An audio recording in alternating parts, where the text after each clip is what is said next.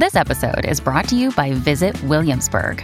In Williamsburg, Virginia, there's never too much of a good thing. Whether you're a foodie, a golfer, a history buff, a shopaholic, an outdoor enthusiast, or a thrill seeker, you'll find what you came for here and more.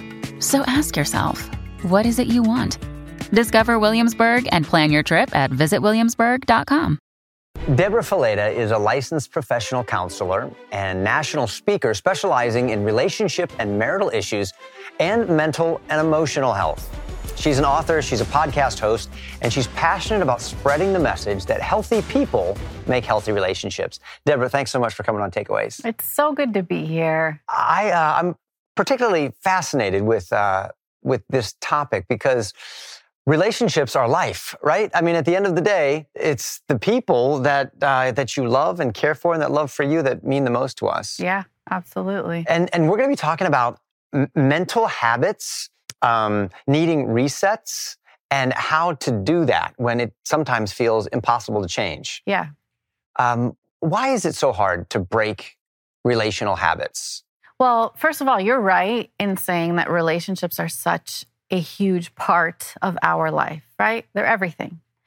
And oftentimes people will ask me, what is your best advice for me to have healthy relationships? My best advice is get healthy standing alone. Because your personal, mental, emotional, spiritual health is like a magnet. You know, you attract and engage with people on your level of emotional health. So when we focus on our healing, it overflows into the relationships around us. So if you want to change your marriage, you want to change your relationship with your kids, you want to change your relationships with your friends, or even your relationship with your boss, you start with getting healthy, doing an assessment, taking inventory of where you're at, what your habits are, how healthy you are in your thoughts, your feelings, and your behaviors. And when you begin to do that work, it overflows into all of your relationships. That's so important because I think the natural default, isn't it, when you're talking to people in some of your counseling sessions is like, well, they do this and she does that and he does this. And if all these people just had not done these bad things to me, I wouldn't have all of these hang-ups and bad habits. Right. You know, Jesus says in the Bible, it says, take the plank out of your own eye first, and then you will be able to see clearly to take the speck out of your brother's eye. We always are looking for the plank in our brother's eye. What are they doing wrong? What do they need to change? And God doesn't say that we don't have to confront our brothers about things. You might have a speck in your eye that I need to take out. You might have something I need to confront you about, but I can't do that unless I take the plank out of my own eye first. The healing of relationships has to start with me. If somebody needs a reset, and this is what you talk about in your book, how to break these habits and reset the way that I think and process, maybe process things that happened when I was a little kid or early on in a marriage relationship. How do you know when you need a reset? Human beings are kind of like a volcano, right? We can only take so much pressure. There's all this pressure building underneath the surface. And the pressure comes in the form of stress, as well as all kinds of different emotions. And when the pressure gets too high and we're not dealing with the pressure, guess what? It will find the point of least resistance and it will come up to the surface of our lives. And it comes up differently for different people. For some people, it looks like anger or rage. Some people find themselves in a marriage conflict or crisis. For some people, it's depression and anxiety that comes up to the surface of their life. And all of a sudden, they're like, we're in need of help. You know, oftentimes what we do is we try to shove it back under. We try to ignore it. We try to cover it up. Soldier on. Exactly. Or let's just be tough and toughen our way through this. But that's not how it works. We've got to stop and actually begin to deal with what is going on. Oftentimes when it comes to behaviors we want to change, people like to start with the behavior. You know, think about it. In the new year, everybody has something they want to change. They think of all these goals. But did you know within just a few months, everybody, like 90-something% of people have failed in their New Year's resolutions? When you need mealtime inspiration, it's worth shopping Kroger, where you'll find over 30,000 mouth-watering choices that excite your inner foodie. And no matter what tasty choice you make, you'll enjoy our everyday low prices, plus extra ways to save, like digital coupons worth over $600 each week. You can also save up to $1 off per gallon at the pump with fuel points. More savings and more inspiring flavors make shopping Kroger worth it every time. Kroger, fresh for everyone. Fuel restrictions apply. Within just a few months of the new year. Why is that? It's because we start with external behavior rather than internal awareness. We start with the external. We start with the things on the outside. If I want to lose some weight, I'm going to start eating healthy. But we don't get to the root. What are the thoughts underneath the surface of my life that are causing the feelings that are motivating me to engage in this behavior? And when we don't get to the roots, the behavior is just going to keep coming back into our life. So reset is all about changing your behavior, but changing it from the inside out. In the first chapter of your book, you talk about needing to pause the noise. Yeah. The noise outside and the noise inside. Why do you start there? Because a lot of healing work happens in the pause when we can stop and rest and take inventory of what God is telling us. We don't often take the time to listen to what He wants us to change. Sometimes I have my own list. I want to change this. I want to try this. I want to do this. But have you ever paused and inquired of Him, Lord, what do you see in me?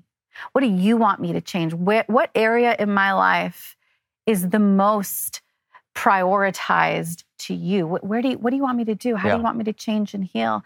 We need to pause, silence the noise. So each of these practices that you read about comes with a homework assignment and something practical that you have to do in the process of healing and change. And for pause, I challenge you to take 10 minutes without screens, without music, without company, and just be still with the Lord. Ask some questions, be curious, ask Him to reveal to you what He wants you to change and hear what He says. You start with a pause, and then you end with 5 stages of change.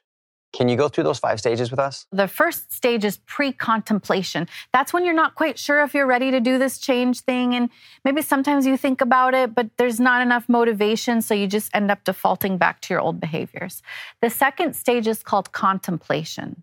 Contemplation is when all of a sudden the reasons to change are starting to outweigh the reasons not to change. And you're realizing, I think I actually need to do this change. The third step is coming up with a plan.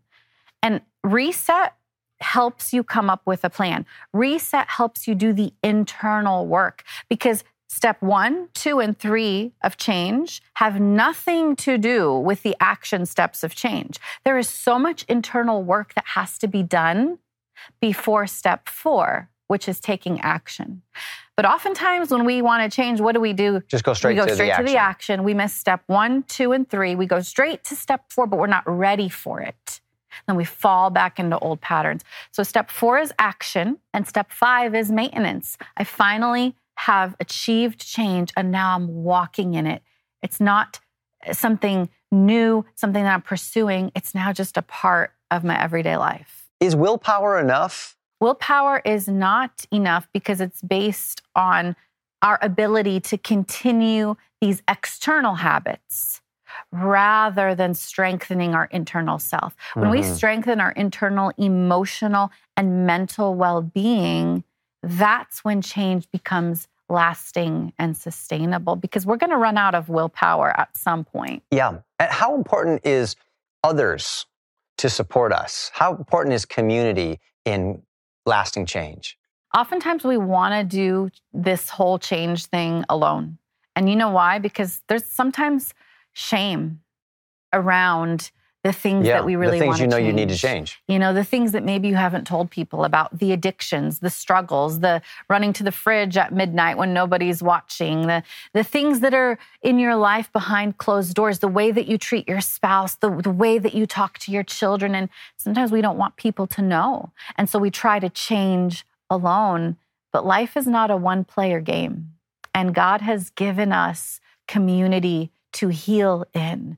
And so a big part of the changing process is learning to ask for help and figuring out why we don't to begin with? What is it underneath the surface of our life that prevents us from being authentic with people, from going to people and telling them what we need, from sharing our journey with others? And so we're on this journey together. God has called us all into the process of healing. Yeah. And we're so much more effective when we do it together. Asking for help is uncomfortable. It makes us feel vulnerable and weak. What will give courage to say, I need help?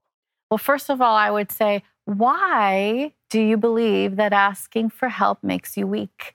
Because our belief system, right? If somebody believes that asking for help makes me feel weak, why? Why is that? Where did you get that thinking? Where did it come from in your life? Was there a season in your life where someone made you believe that it was wrong to ask for help? Even our inability to ask for help is rooted in a false belief system that we've got to pause, take the time to confront, and begin to alter our beliefs. Reset is essentially based on this one formula, Kirk. If you get this formula, it's going to help you in all of the things that you're trying to change. It's the formula that thoughts lead to feelings. So what you think leads to how you feel, which then influences how you behave. Thoughts to feelings to behaviors. That is the formula. And again, instead of just looking at the behavior, I need to just ask for help. Let me just go ask for help. I have to get to the root. What's the feeling I have when I ask for help? Maybe I feel ashamed. Maybe I feel afraid. But what's the belief? What's the thought process? And where does God need to help me exchange that for truth? Debra, so many of us have heard that, well, your feelings aren't facts. You know, you let your feelings drive the car and you're going to wind up in a ditch every time. Do you agree with that? Here's the thing. Feelings are a necessary part of our life. You know, God made us all with feelings, and it's a part of who we are. We just have to learn how to honor God with our feelings.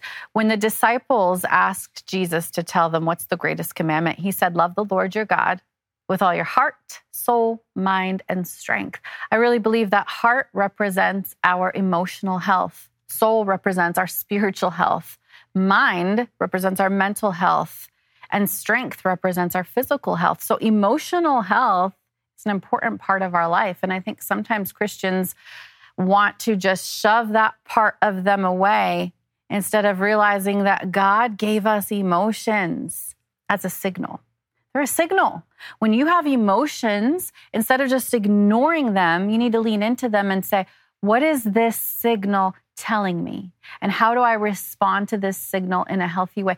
Do you know that Jesus had emotions? Biblical scholars have identified over 39 emotions that Jesus had and expressed in Scripture. He felt angry. He felt worried. He felt compassionate. He felt joy. Jesus had so many emotions. He felt grief at the death of his friend Lazarus. But it's not the emotion that's bad or good. It's how we respond to that emotion that can be healthy or unhealthy. So Jesus knew that emotions were a signal, and he responded to those signals in healthy ways that honored God. So same for us. We're going to have emotions, and not only that, we should have emotions. If we don't have emotions, there's a good chance that somewhere along the way we've kind of turned down the volume of our emotions. We've muted them, but we're missing out on the signals that our body is sending us. And oftentimes it's because we need to change something. We need to pay attention to something. We need to heal something. It seems so easy for us as human beings to jump to these negative conclusions about other people. Why do you think it's so easy for us as a default to just jump to negative conclusions? Because we get triggered. And let's talk about that a little bit, because I think we deal with that a lot in our society today, in our culture today. Trigger is kind of a buzzword, and everybody's getting triggered by everyone and everything. A trigger is really an exaggerated emotional response, okay? It's like all of a sudden I feel these feelings and I'm so upset and I feel hurt and I, you said something that really bothered me and really hurt me. So what am I going to do? Well, culture tells us if something triggers you, just cut it out of your life, right? Yeah. If that person triggers you, stop being friends with them. That pastor triggers you, stop going to that church. If that book triggers you, throw it in the garbage. Culture tells us to cut out the things that trigger us. But what if triggers were God revealing the things that we need to heal. And that's really what I believe that triggers are. I think these reactions we have to people are actually emotional sore spots. And I think that's what happens in relationships. We have these emotional sore spots that we carry. Things from our past, trauma from our past, hurts from our past, wounds from our past, and we carry all of these things with us unhealed. And then when we get into the context of relationships and people start to push on those sore spots, we react. We get angry at them. We want them out of our life. We think the problem is with them. But what if these triggers were God's way of showing us, hey, there's something here that I want you to pay attention to. There's something here that I want you to heal. And so as we're even talking about reset, one of the practices is starting to open our eyes to the triggers in our life and what they might be revealing that God really just wants to heal. Is there ever a time when overly positive thinking can be a bad thing? Yes. Really? You're absolutely right. I call it toxic optimism. And here's the thing. Positive thinking is important, but not just positive thinking, Kirk. What's really important is truth-filled thinking, right? There's a difference between just positive mumbo jumbo and actually keeping my mind on God's truth. So there is definitely the tendency to be toxically optimistic. And what that means is that you're afraid of pain. You don't want to face the hard things. You don't want to grieve. You don't want to repent and acknowledge difficult things. So what you do is you heap on the optimism and everything is good and everybody's wonderful and it's going to be okay. But what you're actually doing is living in denial and living in avoidance. God needs us to lean into the hard things in order to do the work of healing. If we don't acknowledge that something is broken, then we also don't acknowledge our need for a healer. And so sometimes in our toxic optimism, we're not actually inviting God into our brokenness, inviting him to come in and heal the wounds, the struggles, the addictions. And so we have to be really careful to have a balanced view where we're clinging to God's truth, but we're also acknowledging the pain points in our life that need to be healed. Do you have some practical tips that maybe you could share from your book, Reset, that would help people recognize their triggers, first of all? Yeah. As not just personality traits or that's just the way I am, but no. That's something's going on there. And then how to deal with those things without sinking into that black hole. One of my favorite things about Reset is every chapter ends with practical homework. Like, we're going to do the work. This isn't just a book you read. This is a book that you work through. And one of the practices that I have you do is take inventory of your negative thinking. So how do you do that? For the next 24 hours, I want you to take every single negative thought that crosses your mind and write it down. Either write it on a note in your phone or get out a piece of paper and write it out. You know, the Bible tells us to take every thought captive and make it obedient to Christ. And the same thing is taking our thoughts captive. They're like wild animals. We've got to take them captive. We've got to face them, write them down for 24 hours, whether it's a negative thought about you, a negative thought about God, a negative thought about your situation, a negative thought about the people around you. Write it down. And at the end of that 24 hours, look at that list and start to look for patterns. Are there areas in your life that you tend to have negative thinking? Maybe you'll find that there's a pattern of inadequacy. The thoughts have to do with you not being good enough. Maybe you'll find that there's a pattern of fear. The negative thoughts have to do with worries of what's going to happen and what could happen in the future and what could go wrong. Look for patterns, because in those patterns, God starts revealing to you what needs to be healed. So that's a really practical thing that you can do today to start taking inventory of the health of your thoughts. Remember that formula? Thoughts lead to feelings, which then lead to behaviors.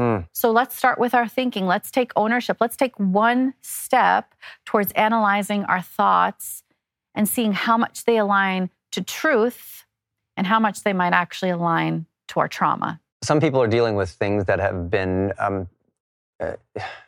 just haunting them for years and years or causing them pain for decades.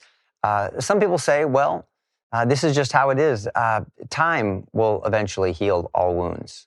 What do you think about that? You know, I wish time had that kind of power, but it doesn't. The only thing that has that kind of power is Jesus, and we've got to partner with him to deal with some of these things from the past. We do have a culture where people are afraid to go back because we think it's wrong to go back. We think as Christians, we should just look forward. And we quote Paul, we misunderstand Paul where he says, forgetting what is behind and straining towards what is ahead. But what Paul is talking about is not his trauma history and his past wounds. He's talking about his accolades, his successes, all of the things he has done, he considers nothing, and he presses on towards the goal. So we misinterpret that verse to mean that we shouldn't look back. There's a difference between fixating on our past and actually facing our past. Facing our past means that we go back with the intention of healing so that we can move forward. We go back to some of those pain points and we invite God's truth into our trauma. This is what I love about counseling. This is what I love about the counseling process, is that we're inviting God to some of those hard places to replace our trauma with his truth. And he does it so well. You know, for some people, this process, you're going to read through Reset and you will be able to do some of these things yourself. For other people, you're going to need the help of a professional counselor, someone who is a Christian who can partner with you and help point out things to you along this journey of healing. Debra, thank you for writing this book and thanks for unpacking it for us today. Thank you so much for having me. Hi, I'm Kirk Cameron. Thanks for listening to this episode of Takeaways. If you love the conversations that we're having, please follow or subscribe to this podcast to never miss any of this great content. And please consider leaving a positive rating and a review to help others like you discover this show.